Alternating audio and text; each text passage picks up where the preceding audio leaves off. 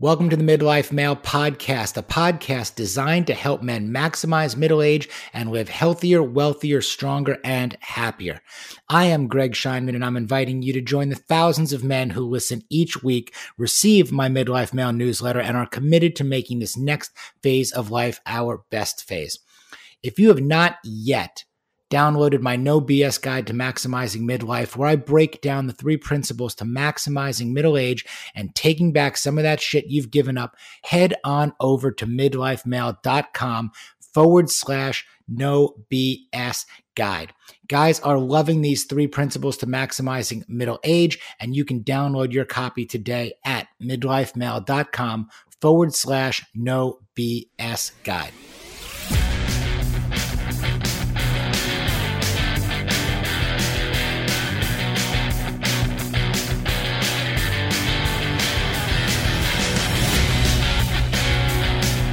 All right, guys, Greg Scheinman here, another week, another episode of the Midlife Male Podcast.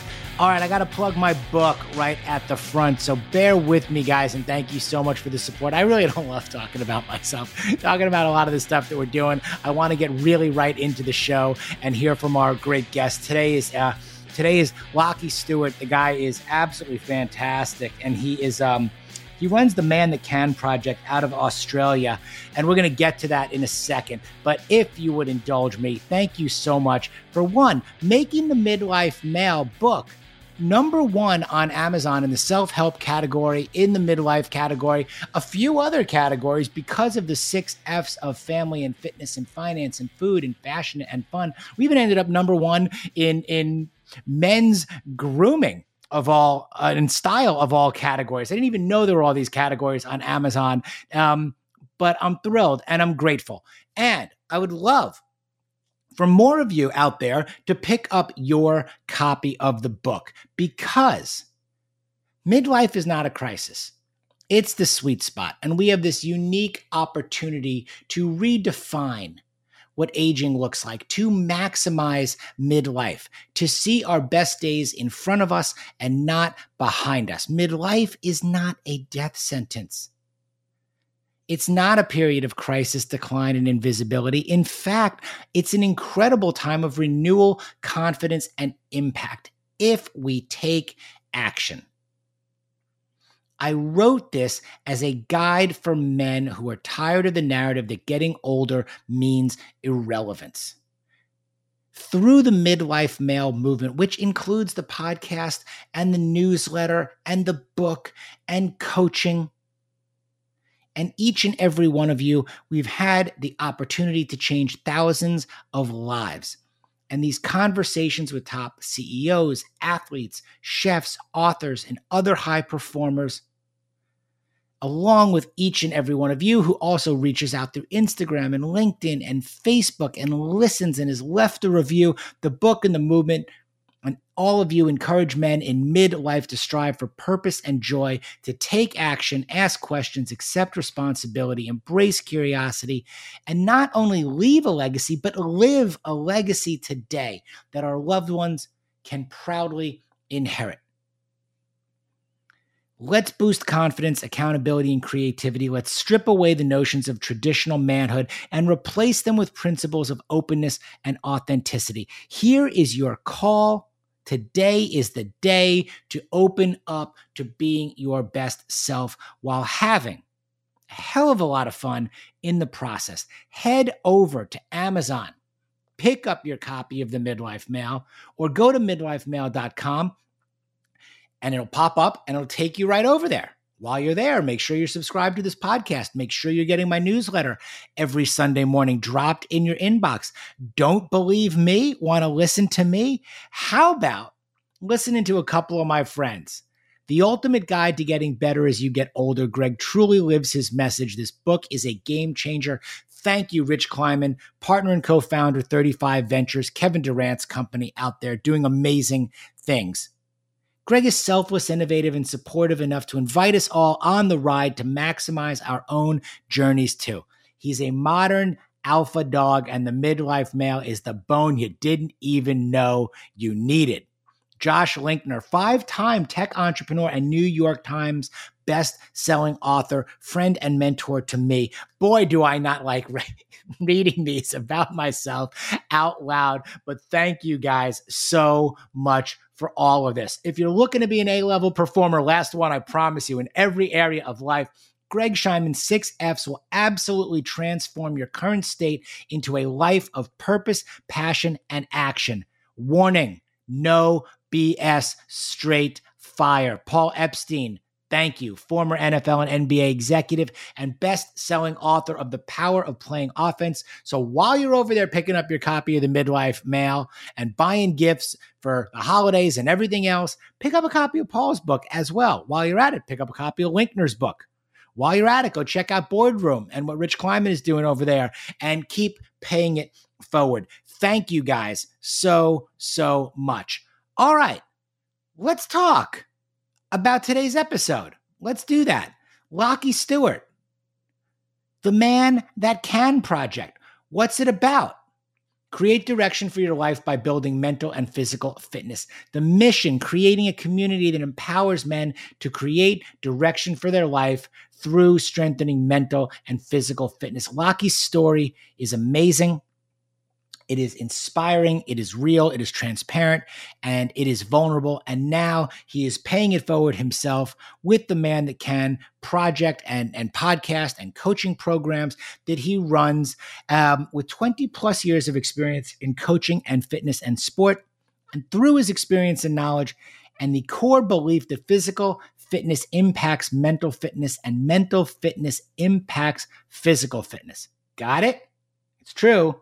And it works. It's the creation of a hybrid approach that shapes the fundamentals taught in the Man That Can project. And over the years, these guys have worked with hundreds of men. And the fundamental belief that no matter how strong you are physically and mentally, if you don't practice gratitude and focus, you will always be chasing the next thing. I truly enjoyed this episode. He's down in Brisbane, Australia. He is headed our way to Nashville, Tennessee with his wife. Let's get after it this week on the Midlife Mail podcast with my friend, Lockie Stewart. We are doing this right now, 3 o'clock my time central here in Houston, Texas, and 7, Lockie, in the morning, Australia? Yeah, in Brisbane, Australia. Brisbane, Australia. We're going international with the Midlife Mail today. I'm coming from the future. I think we're Friday morning. You're Thursday evening, right? Yeah, Thursday afternoon. Wow. Okay. That's, I think, the first time that has ever happened. It's a 2-day podcast, guys, for you. You should listen to this over the course of 2 days, no matter what the running time is. That's the challenge right now. Listen to it over 2 days. Reach out to me. Tell me what you think. Lockie Stewart on the show today. Reached out to him, said, would you come on the podcast? And here he is giving us his Friday morning while I'm wrapping up my Thursday afternoon. So welcome, man. Good to have you. Greg, thank you so much for having me on, mate. And it's truly a privilege. I love getting to connect with people like yourself who are leading the charge and helping people live better life. It's, for me, it's always a privilege. Yeah. So first thing I got to ask you is, one is, how did you get into this? How did you get your start? A little bit on your background. Stumbled in. For me, I never aspired to be. Once again, I probably didn't think I was the person who could ever influence or inspire others to create change. So I came from a sporting background, played at an elite level in Europe, in France. And when that wrapped up, like a lot of people, whether it's coming from a sporting background or whether you're transitioning your career or having a midlife crisis, whatever that looks like, I was left with some questions around who I am and what value do I have to offer this world. And with the skill set that I had at the time, I didn't want to answer those questions. I turned to drugs, alcohol, sex, all the things that don't really add too much value to your life. They compound a negative problem. And I found myself in a bit of trouble in 2014. And there was a moment where I was sitting in a bad position, and I was like, I'm actually disgusted in who I am right now. And I had a great upbringing, went to a great school, had great opportunities with sport, had everything literally handed to me. And to now be sitting in the position that I'm in, it's like, I should be doing better than that. And that's when I drew the line in the sand. And it's almost as if that moment, Greg, it feels, I can't remember the exact time frame, but it felt like it happened in 2 weeks. I moved cities. So I moved from a country town because I'd moved back to Australia. I then met my now wife, and it was an opportunity for me to have a second chance to reinvent myself again. So moved away from my environment, and then a guy that I was actually playing a little bit of local football with gave me a book, The Four Agreements. And purely because I respected this bloke so much, I was like, okay, I'm going to read this book. And when I completed that book, Greg, it changed my life. Like, I'd never read books before unless it was like a free, motocross magazine or a skateboarding or surfing magazine. But reading this book challenged my thought processes. And I was also so proud of myself for doing something I'd never really been in the realm of, which was reading, right? I wasn't academically amazing. I wasn't terrible either, but I'd never stood out. So then I became hungry to grow and to learn. And once again, we had this beautiful platform called Instagram. And I started using that in 2014. I was like, okay, I want to be a millionaire. And it's not going to be in sport anymore. It's going to be in what I was doing at the time. It was sales, but I was like, okay, I need to be the guy on the stage. How do I get there? And I just started asking questions, learning skills, learning how to speak better until I got to speak on stage. And then I started ticking off all of these boxes, and it built an audience along the way of men who were like, dude, I've seen you go from rock bottom, or what my rock bottom was, to now speaking in front of 5,000, 10,000 people, and you're just still also an everyday bloke. So there came a point in 2016, 2017, where I wanted to get out of the sales field. And I was like, everyone's like, you should be a coach, man. You've got this awesome audience. There's an opportunity there. I was like, nah, coaches are people who can't get real jobs, real careers. And eventually I was like, well, I do love it. I'm literally practicing what I preach, and this is how I live my life every day. So eventually then I just sort of jumped into that space. We started with men's circles, and from men's circles, I was like, what else can I do to help these men go from where they are now to where they want to be? And it's just progressed ever since. And I realized, immersive events are incredible. We still run them, but what people really lack is community. Really, people don't have the confidence, they don't have the know-how, or maybe the resources to get in an environment that is going to shape them and support and empower them to becoming the men that they want to be. I love it. And there's so much there. First and foremost, The Four Agreements.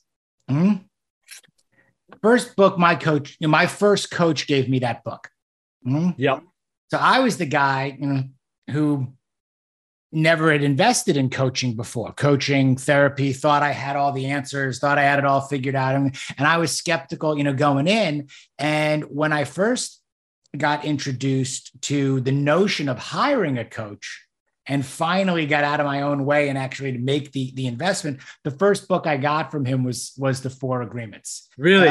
Yeah. So if you know what, for those guys out there that have not read the book, first of all, we're not going to blow the book for you. I'm going to encourage you to go out and get the book. But the four agreements are, tell us, what are the four agreements? We can do this together if you want.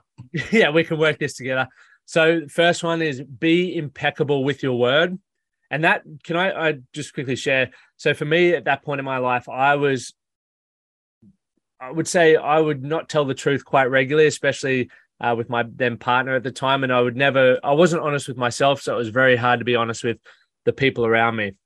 So when I heard that, I was like, all right, I really need to start saying what I truly mean and what is honestly going on, regardless of how hard that conversation is. The second one is don't take anything personally.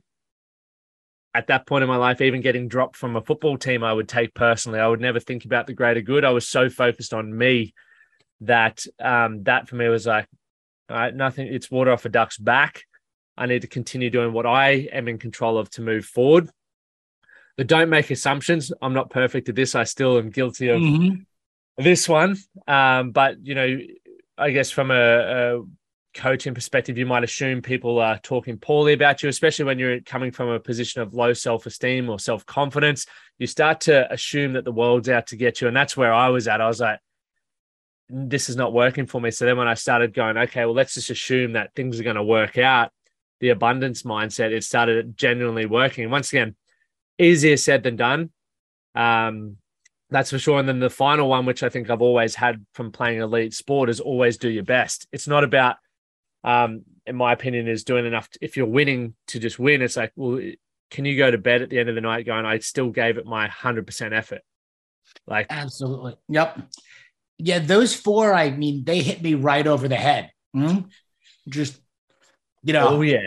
Walloped me over the head. And what also I appreciated about it was the overall simplicity of the agreements. Yeah, simple in theory and very challenging and difficult in practice. Oh, isn't it? To do. And it's remarkable how accurate it is and how everything really can be tied back really to these four things. And it's funny, Greg, you say like the simplicity of it. Many of those cliche sayings or simple quotes that we hear, they're so simple and so cliche, but legitimately, if you implement those or take notice of those, your life will be or can be so incredible. For you, Greg, what was it that made you invest in a coach originally? Because I know for myself, my first investment was a ticket to an event and it was $25. Now, that's the cost of a case of beer. And when I'm 23 at that age, I was like, I can't afford both. And I really want to drink some beers with the boys on the weekend. But I eventually just trusted this guy and bought that ticket. What was it for you that made you invest? Yeah, it's a great question. It wasn't one thing. It wasn't one tipping point, pivotal moment where I could put my finger on and go, that was it right then and there. It was like most things in, let's call it my take it from 20 to 50. I'm about to be 50, in the 30 years, in there. It was a series of things that over time were adding up and the math wasn't working anymore. Things weren't really working. Yeah. And from the outside looking in, things were looking pretty good. On the inside, they weren't feeling very good. And I was in a tough spot, I felt, where I was working with a firm where I was a partner and had a good career and a good income and everything else. And it was supporting our family, but it didn't feel exactly right for me. And I was reaching for different things, drinking too much at the time, burning the candle at both ends, couldn't do it all, but thinking I could be, I could be drinking and I could be working out, thinking I could manage my business and have a side project on this, going on the side, thinking I could get up early and I could stay up late, thinking none of these things were really working. It's a long answer to your question, but look, it's pretty clear that the decisions and choices you're making, Greg, are not totally working out. So for once in your life, why don't you try doing the opposite? And if your natural gut instinct is do not hire a coach, invest in a coach, and that you know better, the opposite of that would be write the check, hire the coach, and commit to the process. And that was really kind of how I decided to do it. And it was a conversation with a friend. He's like, I've got a guy. I didn't even care who the guy was basically at the time. It's like, okay, I'm going to do the opposite of what I usually do. You've recommended this person to me. I would normally say no, continue to go at it alone, not believe in this. Today, I'm going to call him and I'm going to write the check and I'm going to do it. And that's what I did. And like anything else that you, even like you had said earlier, it takes, it's about consistency and committing to the process. And whether it's one pivotal event or a series of events that got you there, for me, once I actually committed to the process, things did start to change. And you can quantify the difference. This was not going well. Things are now starting to go better. And just whether it's fitness we're talking about and you never worked out and then you start working out and you start to feel better and you start compounding the interest. If you're working on yourself emotionally, financially, things got better in all of those metrics. And it also helped me, stay put where I was. And to your point, do it better, follow the agreements, do your best where I was rather than quit. We tend to make bad decisions. Left to our own devices, a lot of us don't make great choices. I wasn't making great choices. Working with a coach helped me to make better choices. So to this day, I still do it. Like you, did I ever see myself as one? No. I mean, did I think it was like, is that a job? Like, I totally agree with you. Can you make a living this way? Can you do it? Do I want to do it? Backed into it by virtue of the fact that when we sold our firm, I didn't have a job. What did I want to do? Let me see if I can actually help men and show them some of the things that I've learned over the course of the last 28 years at the time. Now we're going to 30. So a long answer to your question, but that's how I got there. So I'm just a huge advocate for it. Wherever you are in the world, whatever age or stage of life you're at, I just don't think you're ever going to make a better investment than the one you make in yourself. I could not agree more. It pays the best interest was a quote that I read the other day. Mm-hmm. Yeah. And it's part of, I want to ask you, like you came up through, so football was the sport, right? Yeah. Yeah. Mm-hmm. And rugby. Rugby. Okay. Yeah. Got it. Talk to me about you come up through sport and you've gone and you're out. I was this way too, like experiences or things. I think when you get back into investing in yourself and something along the way, did you struggle with this at all? Like I thought happiness, and the things that I were, whether it was sports and money or women or the partying and everything versus, the expenses, the things that do come at a cost versus again, the investment.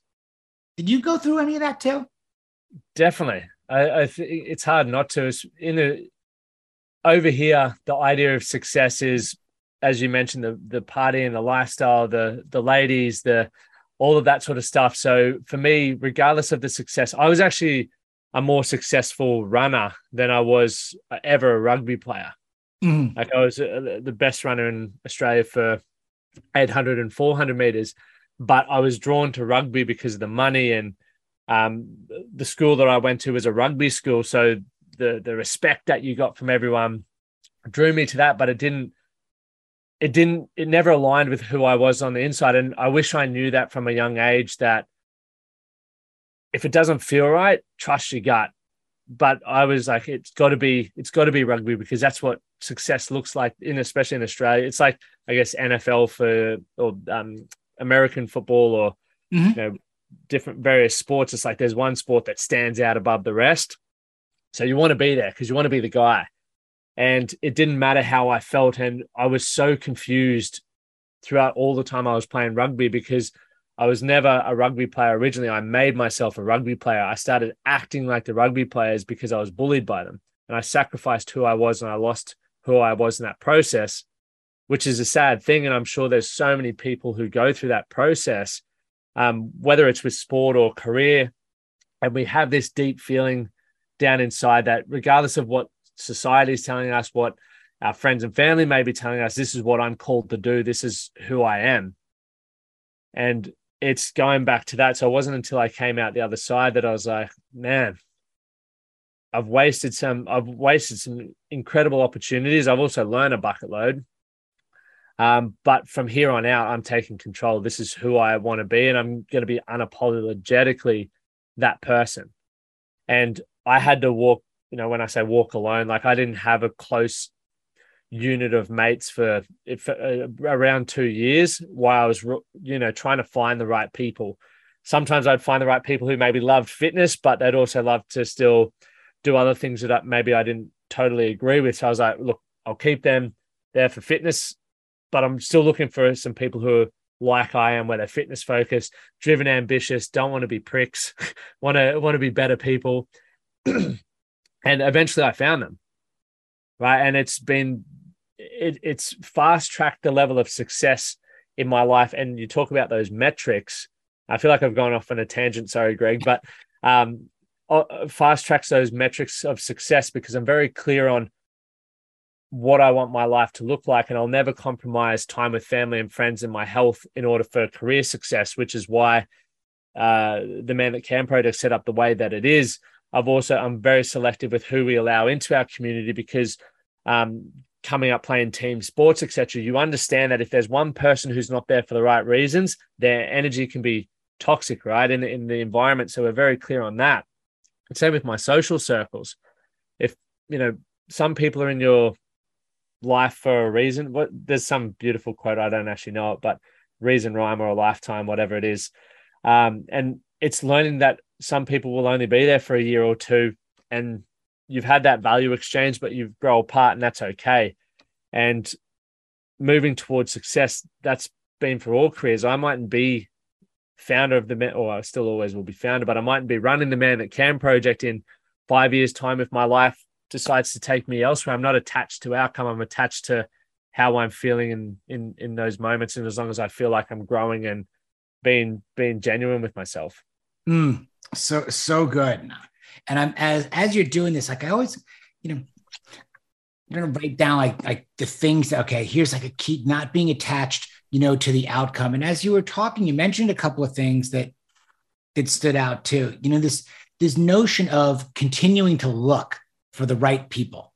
And I think a lot of us, sometimes we get stuck there thinking that we need to be the ones to conform, to the group or everyone, or, hey, what those guys are doing, like maybe like I should be the one to keep doing it, with them, or I'm not going to get, let's say, everything I want or find the perfect group of people or anything. So we're just like, okay, I'll be friends with the other dads just because our kids go to school together, or just because our boys play on the same team means that like this needs to be, I'll hang with them over.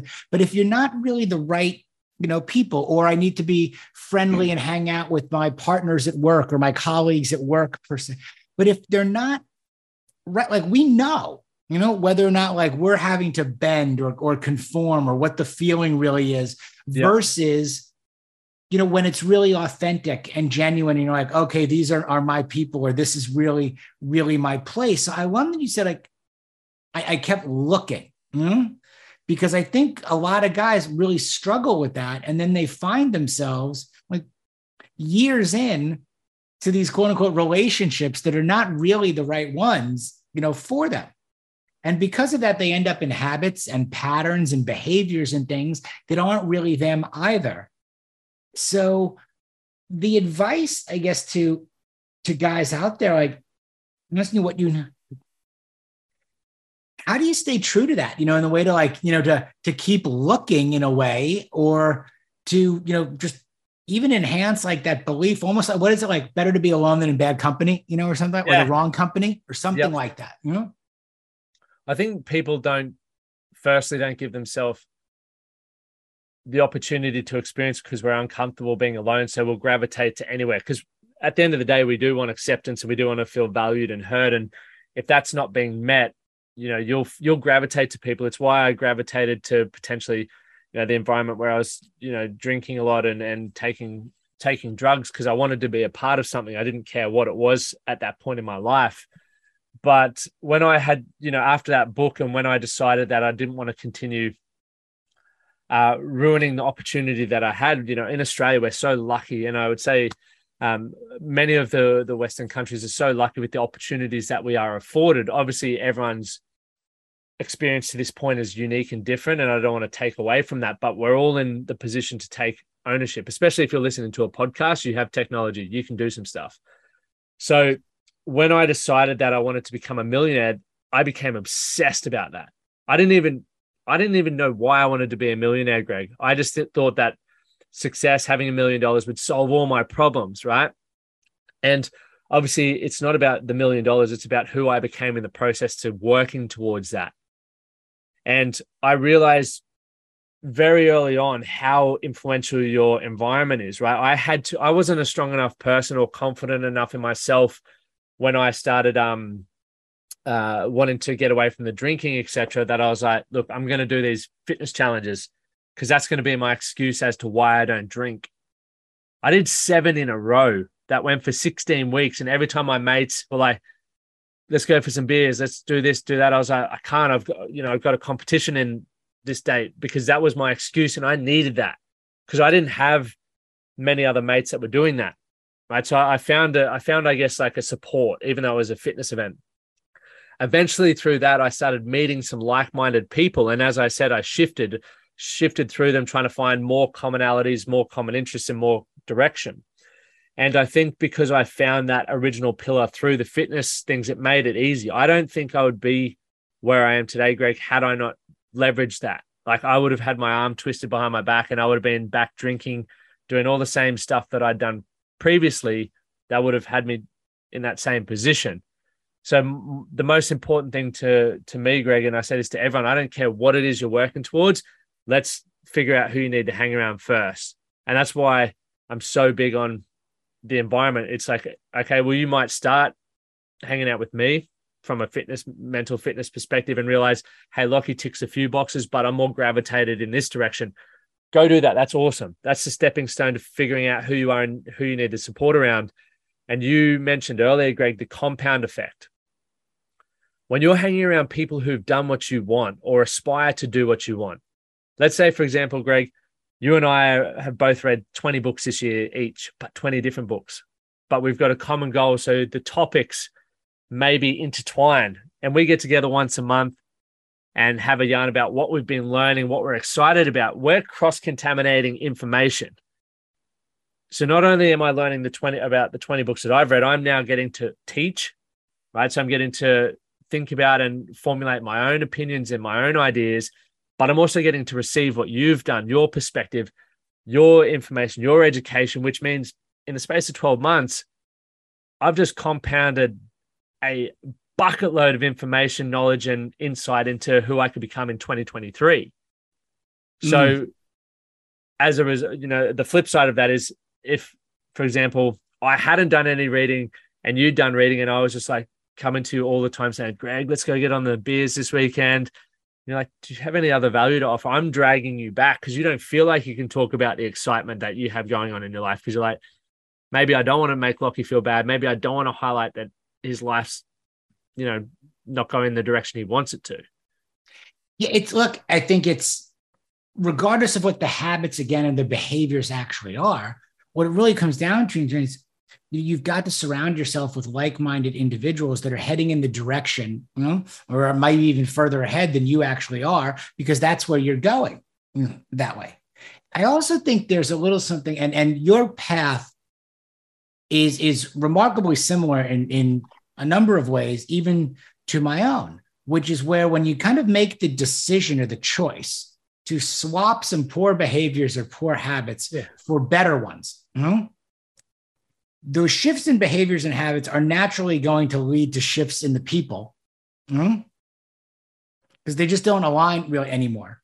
One door closes, the next one opens, and we're in a way swapping. And I was going to, kind of swapping one addiction for another in there also. And you're saying this is my excuse, if you will. Like, I'm going to use the competition excuse with this group of people over here who do not compete, so they don't have anything to wake up early for. But if I come up with this excuse, here's the reason I'm leaving the dinner early, or I'm leaving the pub or the bar or wherever early, because I'm going in with this is what I'm going to use. And I've done it too. Like, it's where it is. My mornings are too important for me to give up my evenings. That's why I can't be over there, or I got to leave early because I've got an early workout or a ride or a lift or a competition or something.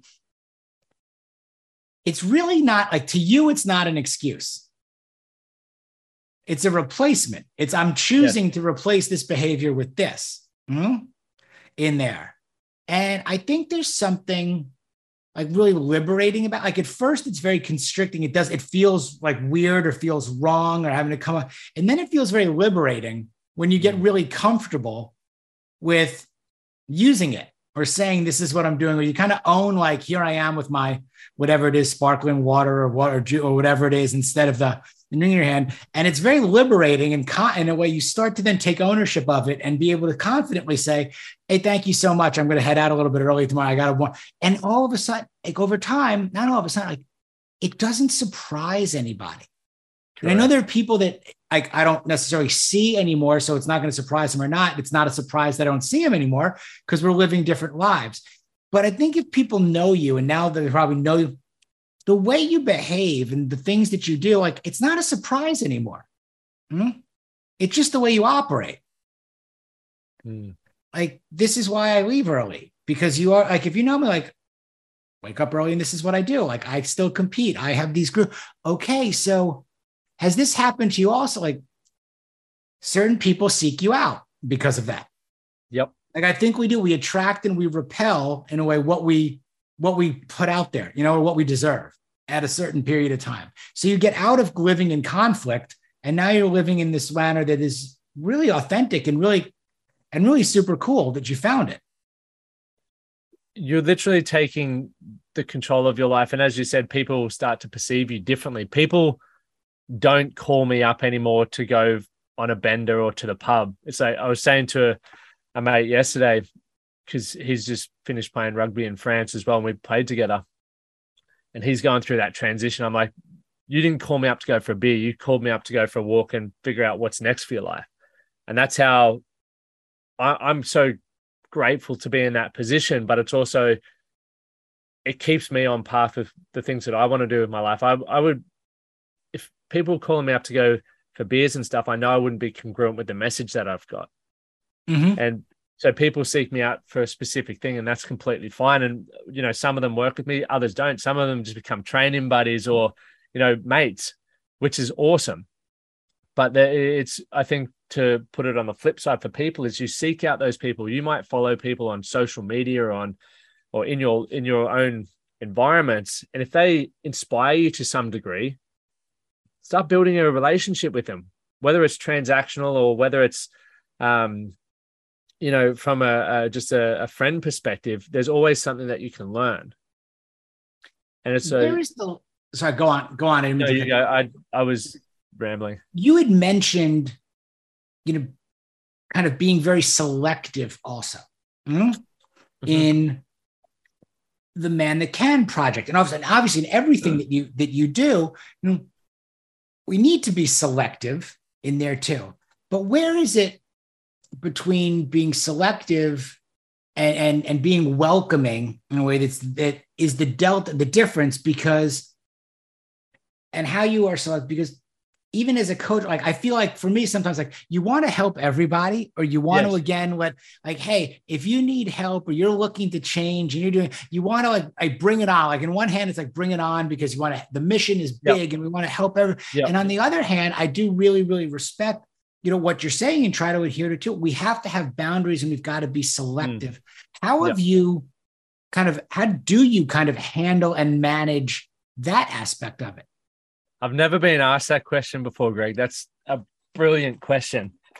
So for me, I think about one area of your life leans on the other. And there was a point when I wasn't selective. I was just like, yes, I can solve all the problems in the world. And it started becoming detrimental to other areas of my life because of the stress and the lack of consistency in things that I was dealing with. When I had to sort of face that challenge and go, okay, well, I want to continue what I'm doing, but I don't want to lose my marriage. I want to still prioritize my health. I needed to work out what specifically I enjoyed helping most and what kind of, I guess, experiences and skills I could help deliver and how that looked like. And I got very clear on that, and also the kind of people. And I don't drink much, but I always say, if I'd have a beer with you, I'd probably work with you if I feel I can add value. Because to me, coaching does become a bit of a mateship, right? Like, it is someone where most people think you're best mates because they have deeper conversations with you than they've had with anyone in their life. And so when I got clear on what that looked like, I was like, okay, because we're creating a community is like-minded, right? We have a common goal. We have similar interests, and that's how you can, once again, compound effect. If there's someone ruining that energy, it ruins the whole environment. So I got clear on, once again, what the kind of person looked like, what their goals and directions were, what their hobbies and interests were, what they spoke about, family life, etc. And I was like, that's my person, because I know I can help a lot of people, and I'm sure you do, Greg, as well. However, I'm doing a disservice to myself, to my wife, to other areas of my life by trying to help everyone. There are so many other incredible people out there who are more suited to helping the individual that comes through. And not saying that it's a no forever. Some people might go do some work and then go, actually, now I feel like I'm in the right position, and they may have changed things in their life where we're like, yeah, come on in, brother. Like, that's perfect. But yeah, I think it's always just like, how do we continue adding value? And a big part of that is energy in his environment. We want people who are in that growth mindset. Yeah, they may be stuck and we have struggles and we do have those down days, but all in all, they're ready to continue growing forward. So I've never had to really think about that out loud or share that out loud.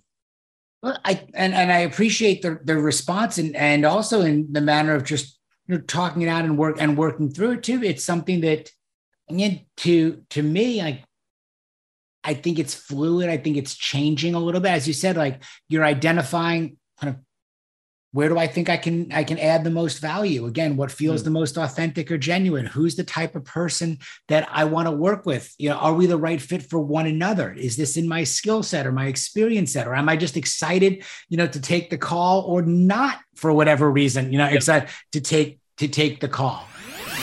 The Midlife Male podcast would not be possible without the support of some incredible brand partners. I only recommend brands I use, believe in, and trust, and each brand was handpicked by me for a specific reason. I believe in these guys not just because they're great companies with great people behind them, but because the stuff works.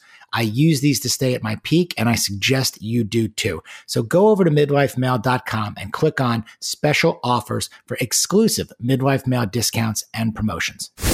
I do want to circle to something that you said, and you mentioned it twice, and I'm curious.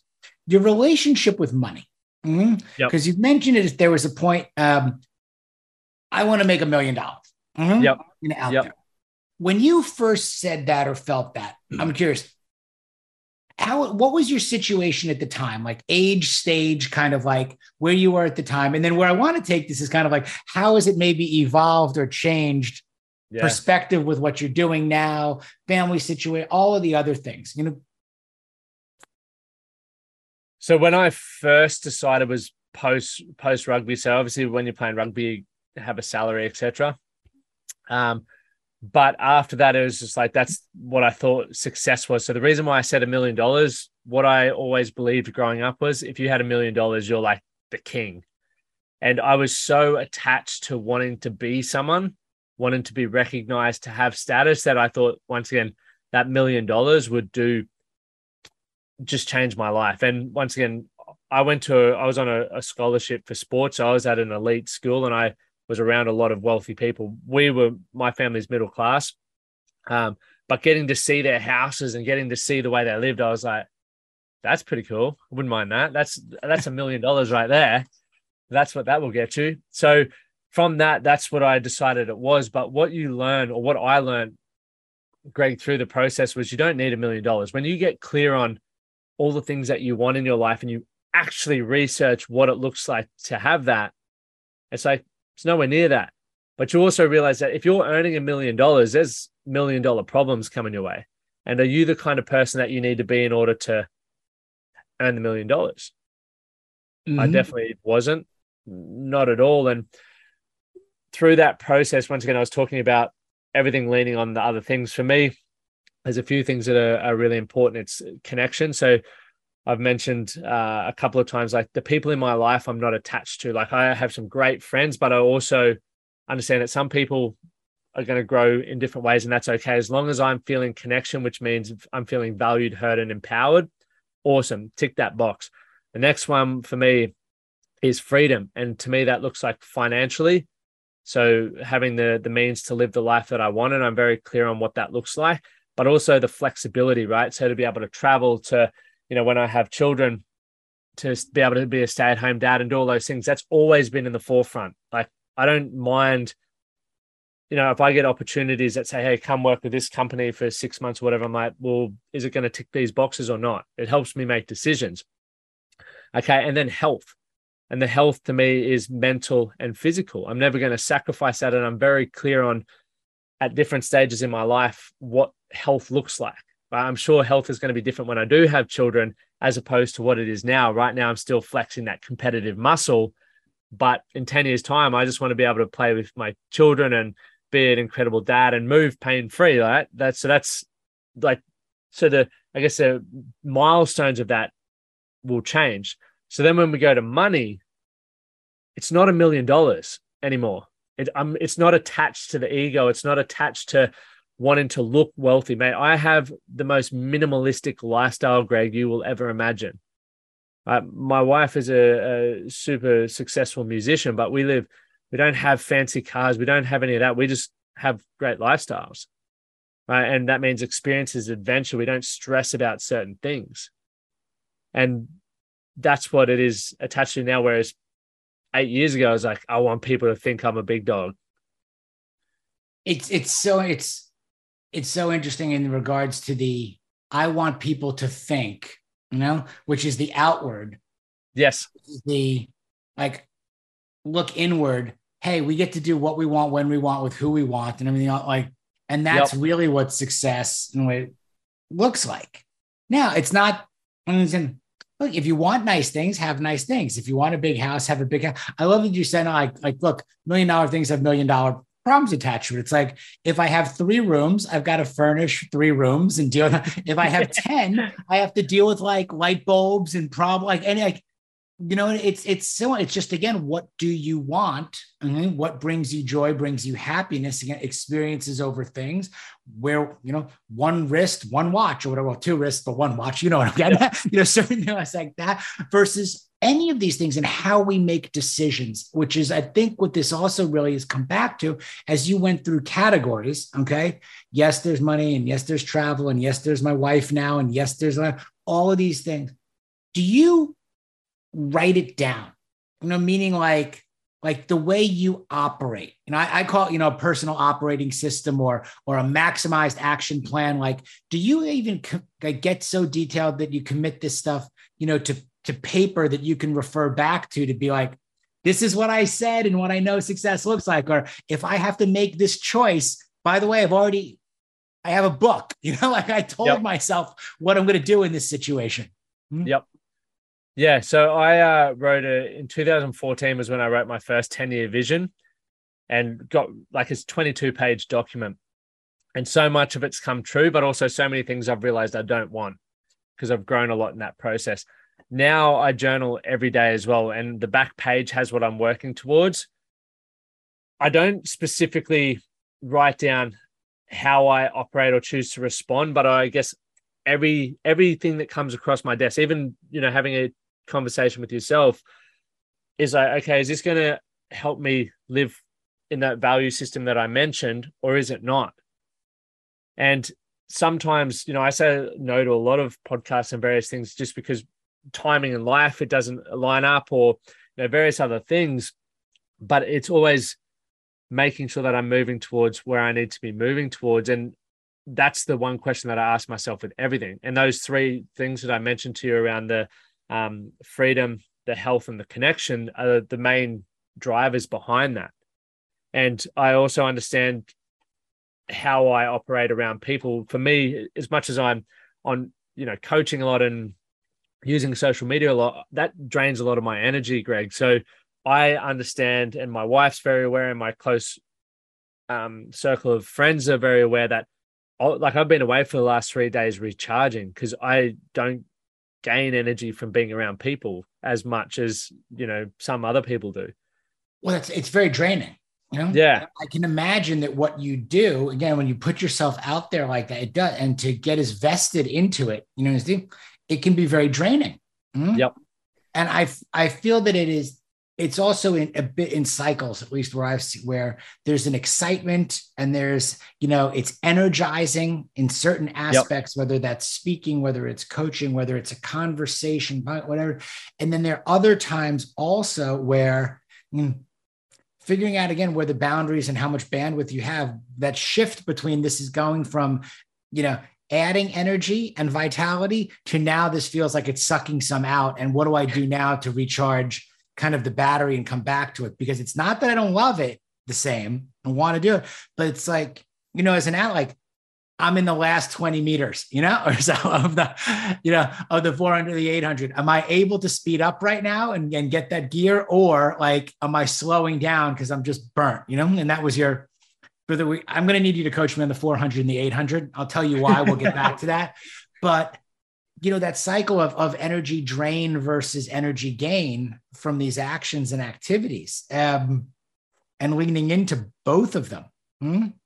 When did you write the 10 years? When did you start?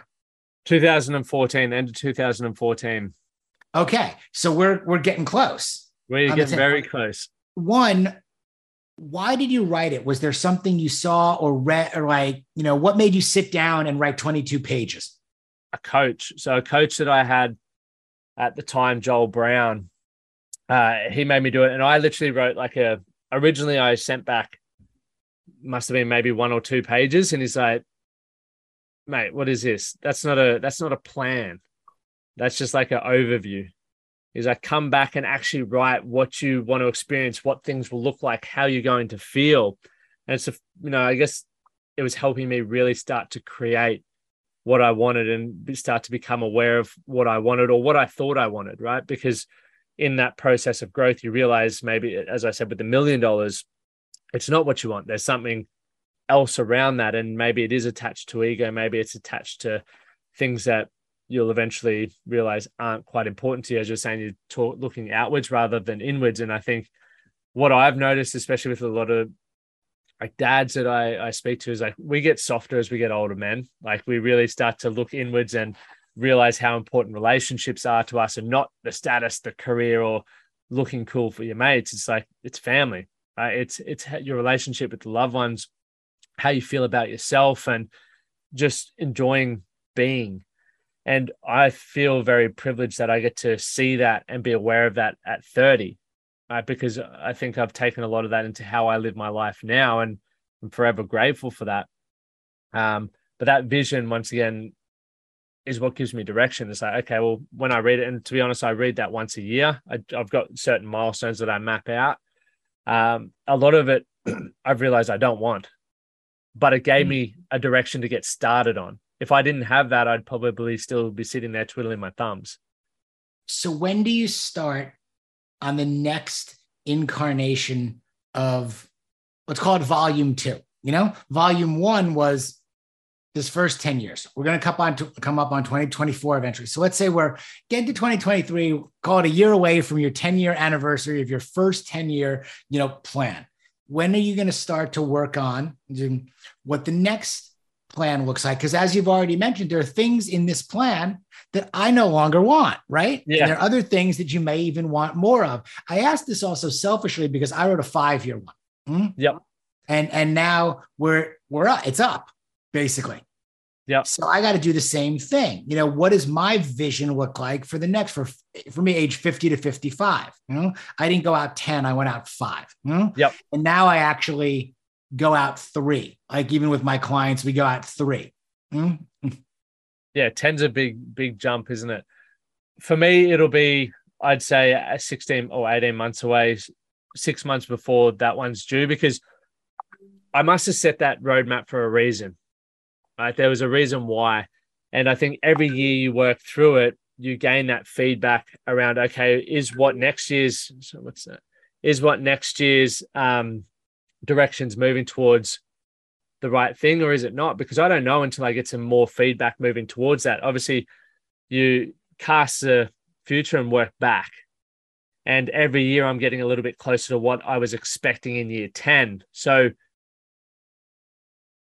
at the end of next year, I might go, yeah, I'm still on path and this is still what I want, but it may not be. But if I sort of trim it early, I haven't followed through on a plan. It's such a good point. And as you were trying, you mentioned the word feedback in there too. And you're still, even yourself, you're getting your own feedback by testing and retesting and trying and living this way to determine, is this something I want more of, I want less of, or I don't want any of, anymore. In there, one of the things that stands out to me on that is the notion again of consistency, and not quitting or giving up too soon, or not giving certain things enough time to go good, bad, or indifferent. Everyone's, it's kind of quick to quit, or to pivot, or this isn't working, and you think about it, well, 10 years is a long time to give something to see if, if something's working, or not.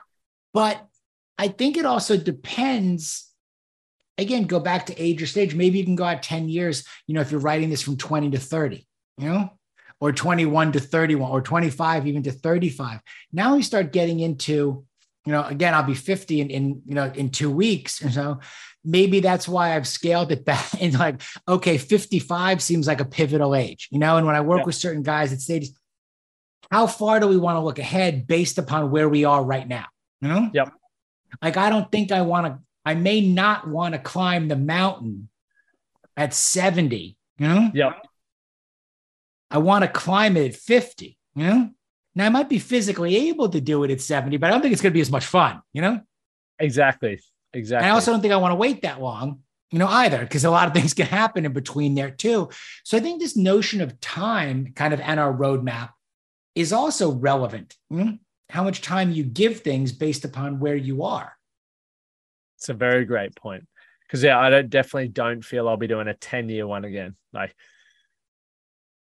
a lot can change over that. Especially I guess as well, like my responsibilities with the things that I have going on in my life are going to be growing and changing. And I need to be a bit more fluid because there's a few things that are going to be out of your control, whether it's starting a family, we're moving to America, we've got all these things happening.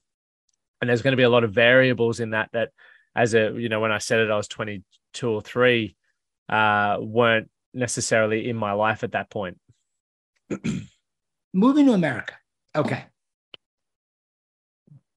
Why are we moving to America? How did that decision, get made? That's a big move. Like I moved from New York to Texas. That was a big move. Moving from Australia to America, a much bigger move. Bigger move, yeah. Yes.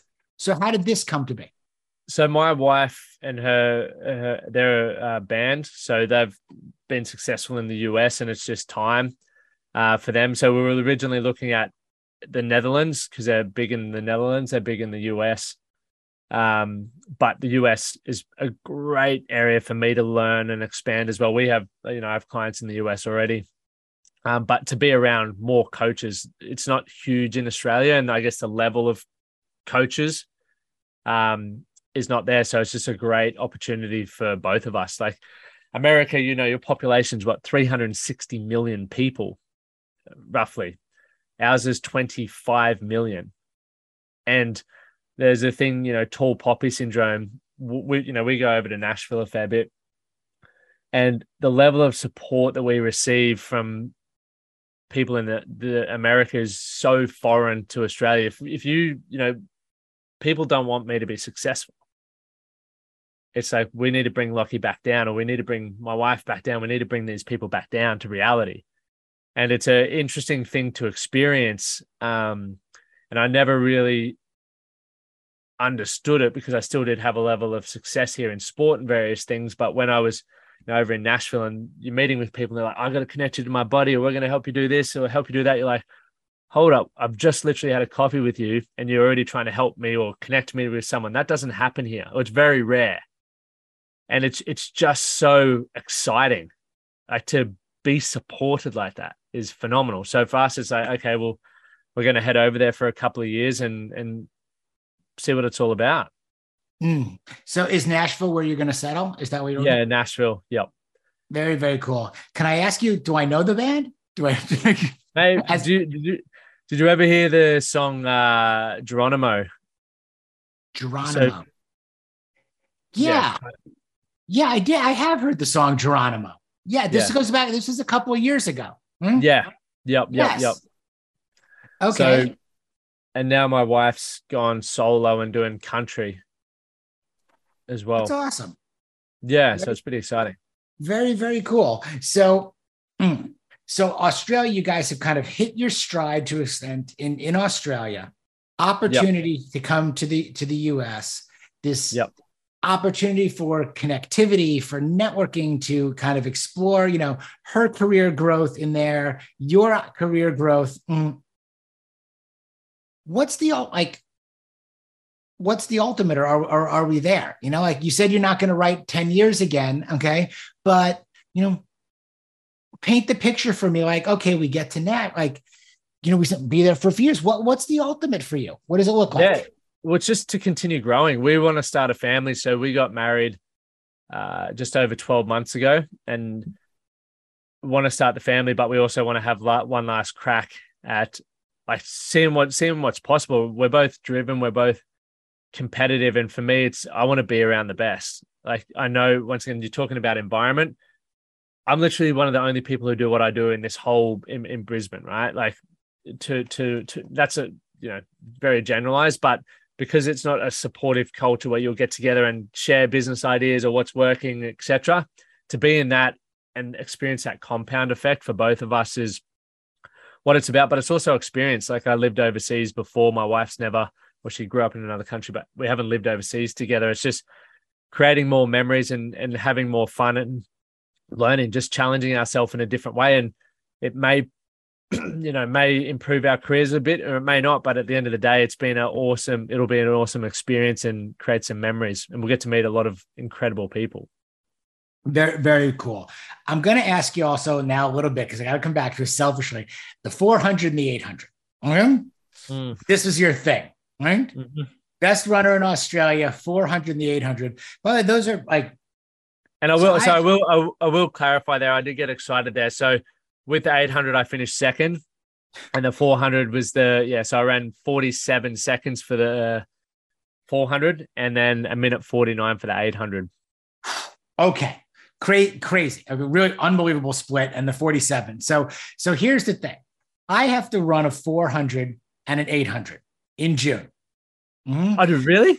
Yes. So I did. So I've been doing, there was an event called the Decathlon, the D10 Decathlon, that was an event here, to find the fittest executive, if you will, the fittest guy on Wall Street. My buddy Dave started this event 10 plus years ago, and it was an executive decathlon, 10 events. So no pole vaulting, or javelin. Okay. But 10 events, like pull-ups and bench press and a football throw. But there's a 400 and an 800 in this. Yes. I have now done it 3 times, and then COVID basically wiped out the event. So we haven't had the event since COVID. It's coming back.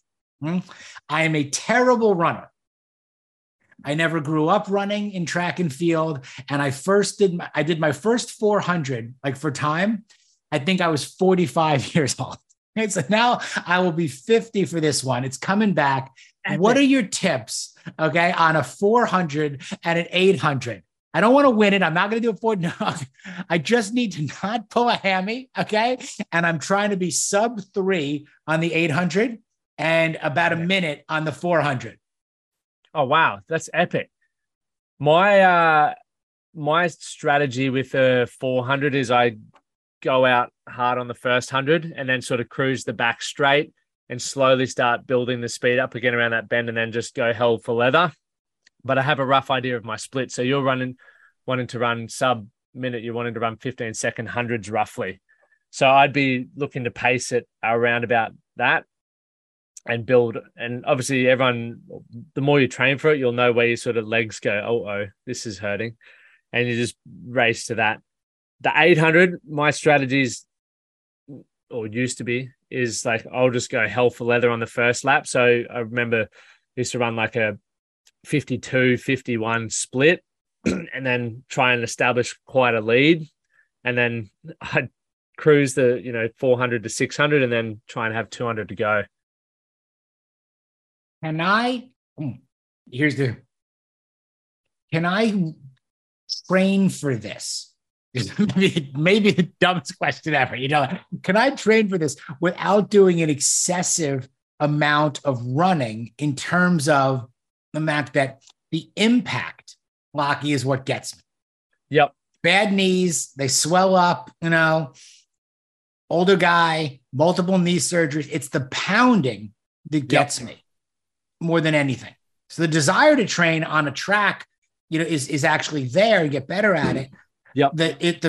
The frequency or the volume that I was doing in the past, that's what was causing me, the problems. Yep. I would be doing a lot of lactate threshold training. So stuff to, obviously in a 400 meters, your legs go at some point and it doesn't feel very nice. So it's just getting used to that threshold. So things like the assault bike, I'd be training that because there's no load on your knees, right? But it does give you that same physiological response where you're like, ooh, naughty. So I'd be doing, keeping it in that same time. If you're trying to run a minute for the 400 meters, do intervals. It might be minute on, minute off, or minute on, 3 minutes off. So you can really go hell for leather for that minute, feel that experience, try and recover, go again. So you're increasing your threshold. Got it. Okay. So I own that machine. It's all about, yes. I have a love-hate relationship with that machine. So I'm with you. And that is painful. That is not okay. So good to know that could at least, simulate that level of pain. All right. Yes. I'm going to keep you posted on how that goes. I look forward to hearing how it goes. We got plenty of time. Hey, this is awesome. And I appreciate all your time. And we go down the rabbit hole of like my little race thing that's coming up, because I could geek out on that all the time. And as soon as you said 400 and 800, I'm like, I got a question for you. so thank you for indulging me on the question. You mentioned you had clients, in the US and everything too, and you work with us, and you work group, individual, everything. I'm good. Specifically, what type of guy is reaching out to you? And then you talked about, again, the right kind of guy for you. So the kinds of guys that are reaching out, I'm curious. And then to the notion of, again, where you feel like your best of service, your ideal fit for guys. I'd like to hear about both. And then obviously get into, hey guys, here's how you reach him. And by the way, he's coming our way. Okay. Yeah. So coming your way. For me, it's coming from that blue collar background. So our family is farmers. So I've done a trade, but coming from that background, but realizing you may want more, or potentially the environment and the blue collar environment here may be a little bit different. So, but generally the habits aren't really good. There's a lot of drinking, a lot of misogynistic behavior, things like that. And it's like, you may be the purple cow in that situation. You may love your trade and love your career, but you want different. So a lot of those blokes, that's what a lot of our communities come from. They're business owners in that blue collar field. But then one-to-one, I work with a lot of lawyers, funnily enough, who want to kick the drinking and the recreational drug use to deal with stress and just be better fathers. So then how it looks like is if I feel I relate to their story and I feel like I can genuinely help them with some tools and all of that sort of stuff, because I feel if they can't emotionally connect to what I've been through or vice versa, I'm not going to be the best fit. So once again, coming from a bit more of a sporty blue collar background and wanting to, I guess we call it blokey over here, where it's like I want to help them be compassionate, empathetic, caring blokes. I love it. Such good stuff. Lockie, where do people find you now? How do they get in touch with you? How do they listen to what you're doing? What's the best places? I'm most active on Instagram, but you can head to our website, themanthatcanproject.com. You can see all the stuff on there, but it's got our podcast and everything like that there as well. But yeah, Instagram, I'm super active on as well. That's awesome. Guys, I've got it here. It's Lachlan Stewart. I'm going to tag it. We're going to put it in the show notes. We'll put it everywhere. Find him on Instagram as well. The Man That Can Project. I'll put all that stuff out there. Last and final question. Are you familiar with Guzman and Gomez? Yeah, mate. I legitimately had that last night. You did? Okay. Yeah. So you might be the only guy I could ask that question with, because you're down in Australia right now. So Stephen Marks, Robert Hazen, Guzman and Gomez, these are two guys from the States that I grew up with, okay, that started Guzman and Gomez. And they're down there. What? Yes. Mm-hmm. And I've been tracking like their success and reconnected with them a little while back on it, and just following what's gone on with these two unbelievable guys that I used to go to summer camp with, speaking about athletics and sports and unbelievable athletes. These guys growing up, and we were bunkmates at camp that have ended up in Australia, mm-hmm, and started Guzman and Gomez. So, mate, it is a phenomenal place as well. Like, it's everywhere.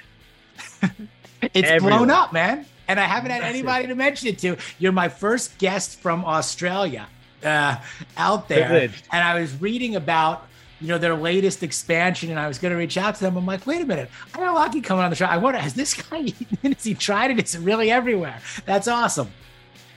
Mate, it is legitimately quality food. I dead set had it last night. One of my buddies has it breakfast burrito every day. It's so good. All right, Stephen, Evan, Robert, all you guys, there it is. It's awesome, Guzman and Gomez. And now I know somebody that is down there that is actually checking it out and doing it. So kudos to you. Maybe we got to bring one to Nashville now also. 100%. We'll bring it over. Franchise.